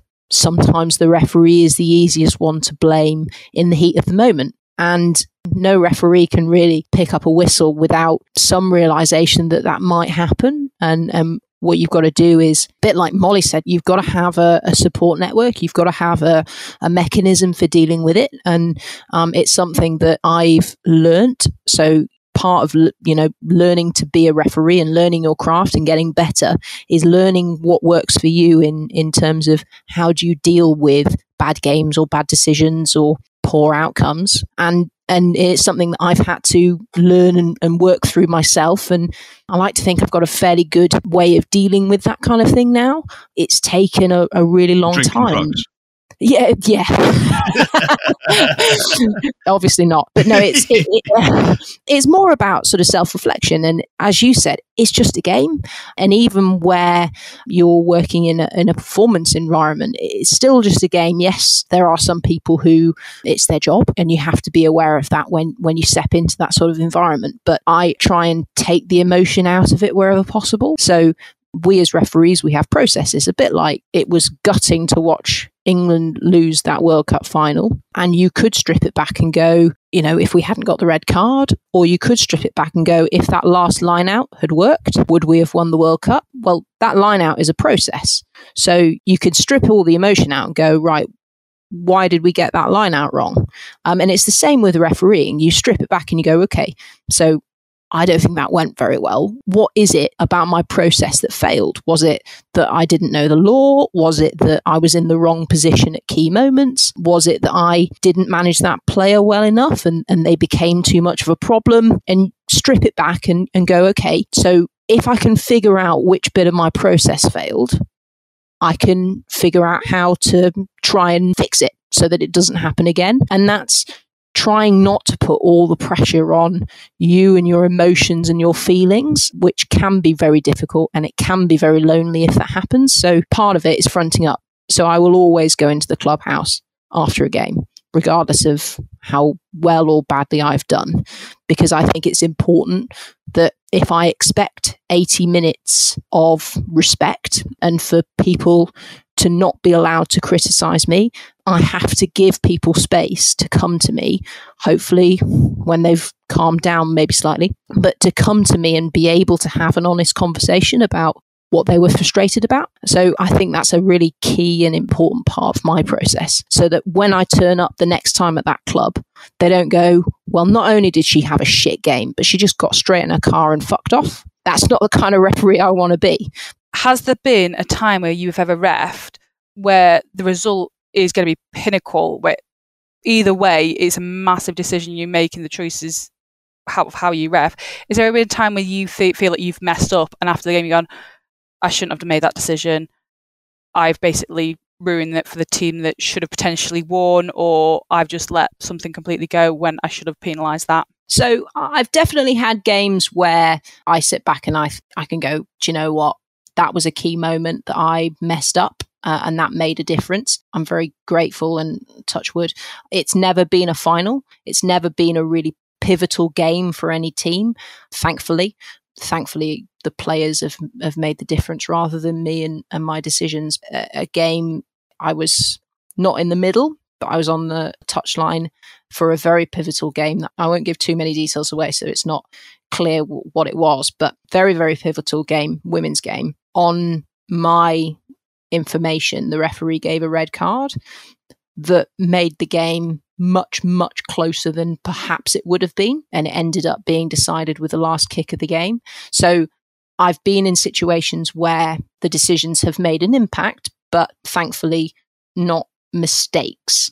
But I know referees that have, and that's a horrible, horrible situation to be in. And as you've said, Matt, it's a really lonely place. No one wants to talk to you afterwards. And it's difficult for players to have any sympathy with you. And I mean that genuinely. You cannot imagine how that feels. So you have to turn inwards into the sort of referee community to get the sort of support that you need.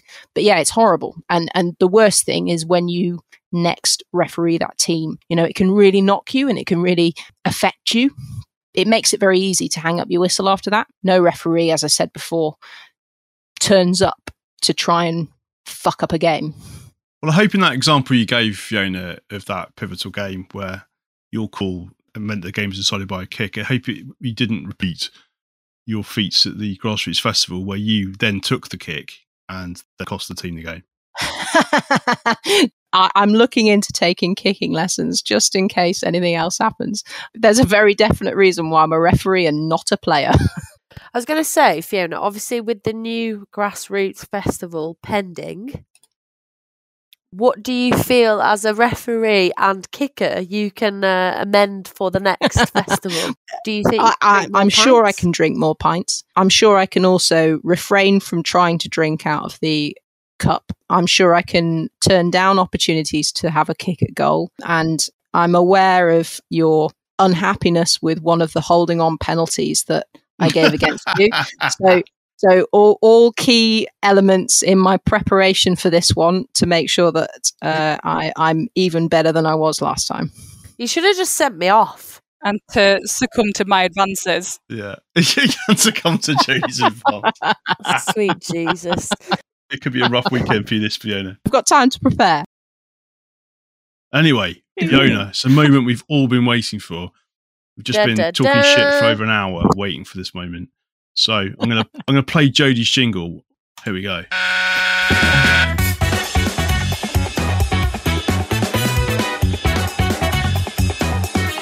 Knock on, knock off. I bet you thought it was put in post-production, didn't you, Fiona? No. We've got the tech guys here. I'm well impressed. I like it. We've got this one as well. You just need a finger blast in and then you'll be fine. Oh, what an intro. What a fucking intro. Over to you, Fiona. I can't top that. Oh, dear. Yeah. All I'll say before I start this is I drafted these questions and then I listened to the last pod and I went back and I redrafted the questions after I heard you call them rules, not laws. So it's now considerably harder than it was. No. All right. So that's all I'm saying. We'll get started. I've gone through the law book and these are all on the laws of the game. So question 1.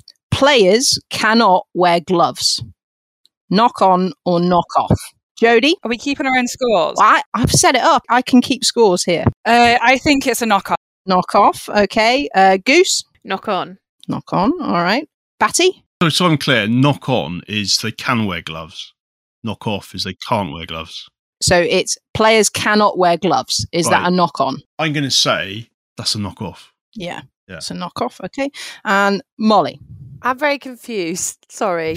So just to confirm, as Batty says, you said players cannot wear gloves. Yeah. If we say knock on, that means it's true. If we say knock off, it's false. Yes. Can you explain the type of gloves? Oh, come on, Fandy. Get over it. Rubber gloves. Marigold. Molly, I have lifted this. Knock off. Knock off. Knock off. Okay. All right. So it is a knock on. So Goose is the only one that's got that right. So it's Law 4, Section 4. But you can wear fingerless mittens. No, because that's what I thought. That's disgusting. I wasn't expecting oven gloves, was I? Wait, no. TMO. Hey, you can't argue with the laws. Look it up. It's Law right 4, into my wheelhouse. Section 4. Law 4, Section 4. You cannot wear gloves, but you can wear fingerless mittens. It's like, oh yeah, the laws. Oh yeah, the laws. I told you shouldn't have called them rules. Okay. Question 2. There are more laws in rugby league than in rugby union. Knock on or knock off. So we'll go Molly first this time. Knock off. Knock off. Batty? Knock on. Knock on. Goose? Knock off. Knock off. And Jodie? I'm going to go with Goose. Knock off. Lovely. It is a knock off. So that's Molly, Yes. Jodie, and Goose. Man. Batty, you suck. 1-0. Lou would have done shit on this as well. Yeah. She would have done so bad. So there are 17 laws in rugby league and there are 21 in rugby union. So my instinct said that, but then I thought that's got to be a trick question. No. Nope. No, it's like 21, but each of them have got about 15 subsections. 21 laws. Yeah. Is your office, Lovely. Fiona? Is it like in a law office where they've got all those leather-bound books behind you? When there's a question comes up, do you reach back and shuffle through these like dusty tomes to find the right law? No. I'm sure this doesn't feed into your image of it, but I've just got an app. It's the Laws app. So no, sorry about that. Yeah, there's an app. World Rugby Laws. Goose is like, I It's want free. That's what I say. I'm a laws person. Yeah. Batty, I was going to say Lauren Vipon does it every night before she goes to sleep. It's like foreplay for her, isn't it? Yeah, a bit of an app. We love LV. Yeah, Lauren's all about the laws, not the rules. She hates it when we say the rules. Quite right. There we go. Lovely. All right. Question 3. So Goose is currently winning. Question 3. Quiz. The away team has the right to enforce a change in referee prior to the game starting, as long as they inform the organiser at least 60 minutes before the arranged kickoff time. Okay. Knock on or knock off. So Goose. Knock on. Mol? What a bullshit law if it is true. Knock off. Knock off. 60 Batty? minutes. Knock on. Knock on. Jodie? I feel like it's a knock-off because she's saying it hard. I reckon it's like really stupid, like 65 minutes, and you've just taken off 5 minutes just to be difficult. Knock off. Jodie, stop buying yourself time while you download Knock the off. app and cheat again. Well, Or filibustering. in fairness, Jodie wouldn't find this in the laws app because it's knockoff, because it's bullshit. Yes. No. So if the competition organizer can't provide a referee, then it's up to the home club, and the away team have no say whatsoever. So, No say knock off. whatsoever. No say whatsoever. They guess. They just get what they're given. All right. So question 4. You must allow an opponent who's dived on the ball in open play to regain their feet before you can compete for the ball. Matt? Knock off. Jodie? Knock off. Molly? Knock off in between dog barks. Goose? See, there's some weird rule about this that I'm going to say knock off because everyone else has. I'm going to go with peer pressure. Good. Thank It God. used to be, though, didn't it? Yeah, didn't there It used to be a rule? Exactly. Or law, So sorry. it's absolute tosh. But it's the thing that I hear the most at grassroots rugby is you've got to let them up, sir. Oh, yeah. So this is a public service announcement to all grassroots teams. It's bollocks. Stop saying it. Lovely. So you all get a point for that. But where's the offside line in that situation? Does it matter? So there isn't an offside line because it's open play. So you can compete for the ball, but you still got to stay on your feet. Absolutely, yeah. So yeah. It doesn't matter where you're coming from. Nope. As long as the player competing for the ball is on their feet and is going for the ball, not the player, Right. they don't have to allow the player on the floor to get up. And in fact, if the player on the floor tries to hang on to the ball, they're liable to be penalised as long as the player competing is on their feet. So if the player dives for the ball, then they have to release it immediately, right? Pretty much, yeah. If they're not able to get to their feet, it's not their ball. They need to release it to any player who's on their feet. Do they have to get to their feet before touching the ball, though? So it would be a really shit penalty to give, wouldn't it?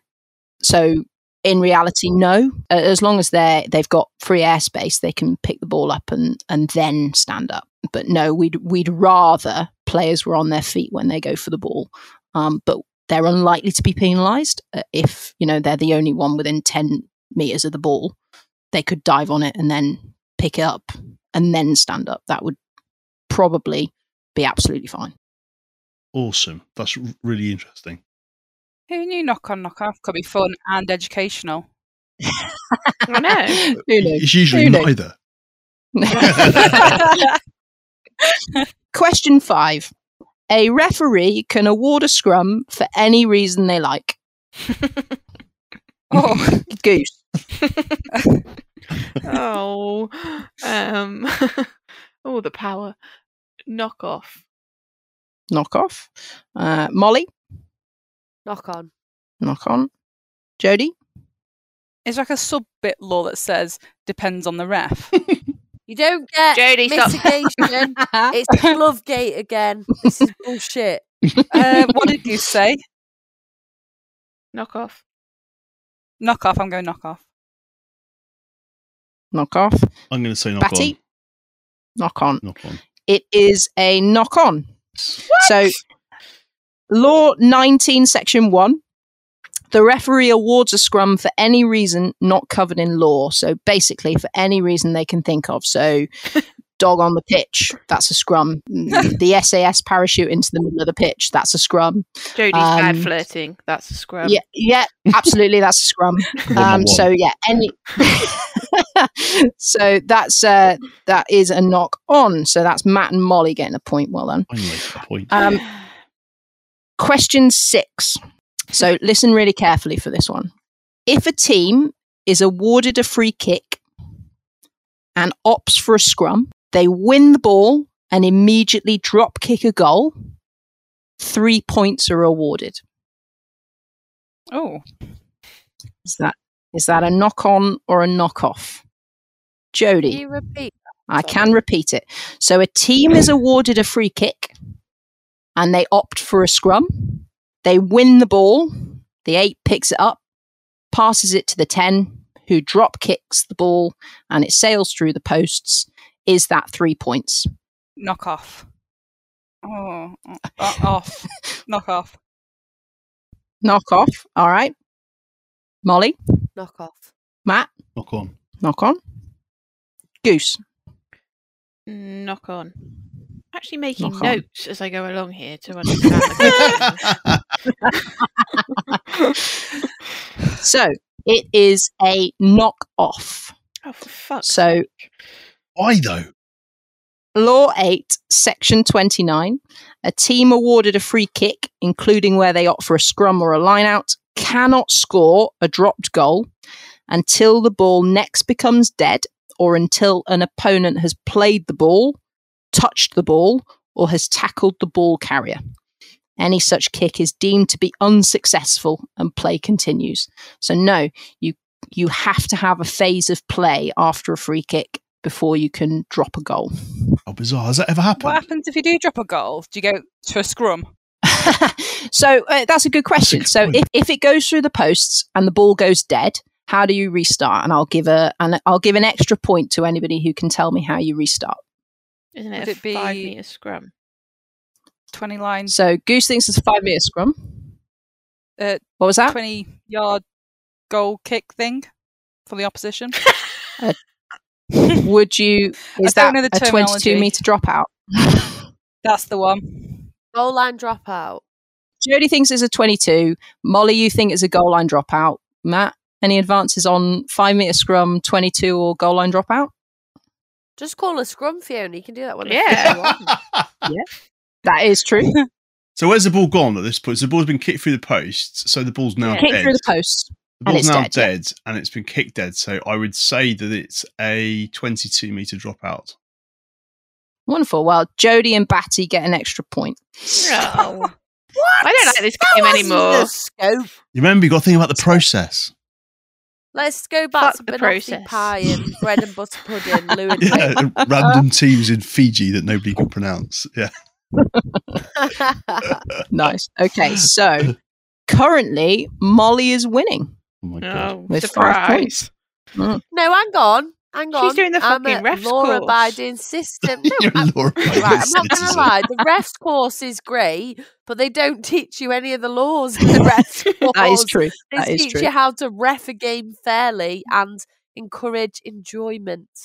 That's what Okay. that's what I learned. Yeah, you're right. Okay, question 7. So this penultimate question. If a referee is unsure which team grounded the ball in goal, play restarts with a goal line dropout. Goose. I've given up all hope now. Knock off. Knock off. Jodie? I want to say knock off, but I think you're being sly again. It's like, yes, you can, but you can also do Me? this, and Me? this. Never. Knock off. Knock off. Ollie? Knock off. Yeah, I'm going to say knock off as well. Wonderful. You all get a point. Yay. So if there is doubt about which team first grounded the ball in goal, players restarted with a 5 metre scrum. So that's Law 21, Section 17. And is it to put into the team that was last in possession? So it's an attacking 5 metre scrum. Right. Otherwise, it'd be, yeah, it would change the process then, wouldn't it? Currently, Molly is leading, but Jodie could tie it. Oh, come on, Jade. So, last question. Question 8. You can score a try by touching the referee with the ball in goal. Oh my god. Oh, Fiona, Anywhere on the body, this like question. slam it into your face. Yeah. Or- So we'll do Molly and Jodie last. So let's go Batty. oh my Oh, god. Batty, we got the power to fuck them over now. I'm going to say, Yeah, come on. It's the end of the season. Fuck us over. I'm going to say, knock off. No, knock on, off? knock on, knock on. Knock on. Okay. Goose. Knock on. Okay. Molly. Oh God. Because it doesn't say where they're going to touch the ref. So if they touch them in the air, technically it's nowhere near the try line, is it? Oh, I'm going to go knock off. Knock off. Jodie? I wanted knock off, but I'm going to have to go knock on now, aren't I? For any chance of winning. Okay. For a tie. For a tie. Tie. Yeah. No win. Tie. Okay. Okay. So the winner of knock on, knock off is a tie. Oh no! I'm fucking devastated. I should have gone with my gut. Oh. So yeah, it is possible. So Law 6, Section 11 or Section 12, if a ball carrier touches the referee or other non-player in goal and either team gains an advantage, if the ball is in possession of the attacking player, the referee awards a try. So if I go over the try line and I tap you on the head with the ball, it's a try? Yes. Technically, yeah. Oh my god. Can we do that at Grassroots? Can we please do that at the Grassroots Festival? Right, if there's like literally a breakaway try, so there's no real competition. You say any non-player, so we can just get a supporter on the fucking try line, just stood there. Yep. Or a dog. What happens if you touch the dog? Any non-player. That includes a dog, Batty. Do you know this is going to be our Italy moment? You know, in Italy, you weren't offside at the ruck. Yeah. The rules. This is going to be our Italy moment. Laws, Jodie. Jodie getting a yellow card at the Grassroots Festival for that. This has been an eye-opener. This has been eye-opening. An eye-opener. I want to be clear on that last one, and here's a genuine warning. If you try it, you have to hope that the referee knows that very, very, very, very niche law. What's the number of the law again? Basically, don't bother. Make a note of it. Says Law 21, Section 1112? No, it's Law 612. No? Your Law 6, Section 11. I'm going to write it on the back of my hand. I'm not going to lie, that's like quoting a Section 18 offence to a criminal. They don't give a shit. Like, the ref ain't going to give it. Like, oh, sorry, you just committed burglary there, guys. You know, you've just stepped over the threshold of someone else's dwelling. That's a burglary. They ain't going to give a shit. There's no way the ref's going to be like, yeah, that's fine, you can have a try. I'll be like, who's this dickhead that's been studying the laws? Then it's not going to happen. What you need, Molly, is someone to run on with the app and be like, look, it's here, it's on the app. The laws app says. Well, print it out and put it in your back pocket. You'll get a red card. Way ahead of the opposition, just waiting for the ref to come over the line just so we can try on them. And just pull out a laminated copy of the law and say, well, as you can clearly see here, this is taken as a screen grab from the app.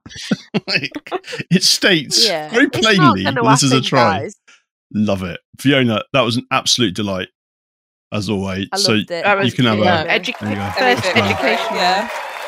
There you go. Thank you very much. It was a real pleasure to be on and to do it. Thank you for having me. No problem. I'm pissed we get you off. back every week? I can't believe we drew. You're pissed off. I lost.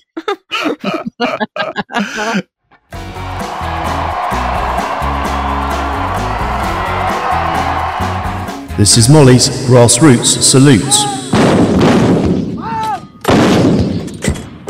Right, really quickly then, Grassroots Salute. Jodie, you have one, I think. I was just looking at the Instagram that we have, and it is amazing. Not to brag about us, but we do really well on Instagram. Keep people up to date with what games we have going, and during games we have step-by-step updates on the scores so people know what's going on. And if anyone goes, oh, how's the game going? Just look at the Instagram. It's all on there.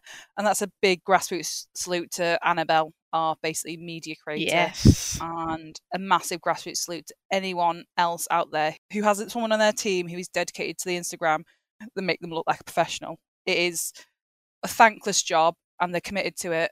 She comes to every game without fail and she's there on the sideline. She's practically the 16th player on the team. She is amazing without doubt. Yeah, I think that's absolutely brilliant. And yeah, another round of applause there, Annabelle. And definitely an extension to all of the social media people, because I expect some of the people that are doing this are either injured players or players that for some reason or another aren't available for selection. So I know in most situations you'd rather be on the pitch playing, but you're doing these little jobs to help your teams out, which is absolutely fabulous. So well done. Thank you. So that takes us to the end of the show. So again, Fiona, massive thanks. And we can't wait to see you again at the Grassroots Festival. Obviously, you were at the last one. So anyone listening that thinks they might want to come along to Avonmouth on the 19th of August, what advice would you give them? Don't hesitate. Definitely do it. But make sure that you are not sleeping in the same house as the Grassroots pod crew. Sherry, you mean? And Liz. I wasn't going to single anybody out. Is Sherry attending? Is she coming in our... oh, not coming, sorry. Is Sherry attending our... I factored her in. Yeah, when I found the house, I factored Sherry in. She needs some convincing because she gets nosebleed if she goes too far outside of the crew. So I spoke to her on Saturday and she's up for it, albeit cross with me because I didn't arrange it in Sandbach. So yeah, we'll see her. Anyway, last week we tried to do a little dismount from the pod in style but fell miserably. So thanks for listening. See you soon, bitches. Thanks for listening to episode 10. We hope it didn't ruin your day. Don't forget the Grassroots Festival at Avonmouth Clares Ladies on August the 19th. Ticketing information will be out shortly. If you want to play for the Mighty Nomads, get in touch at grassrootswomen@hotmail.com. There's an inevitable conclusion to this. A brilliant finish. This is Grassroots, women's rugby from the roots up.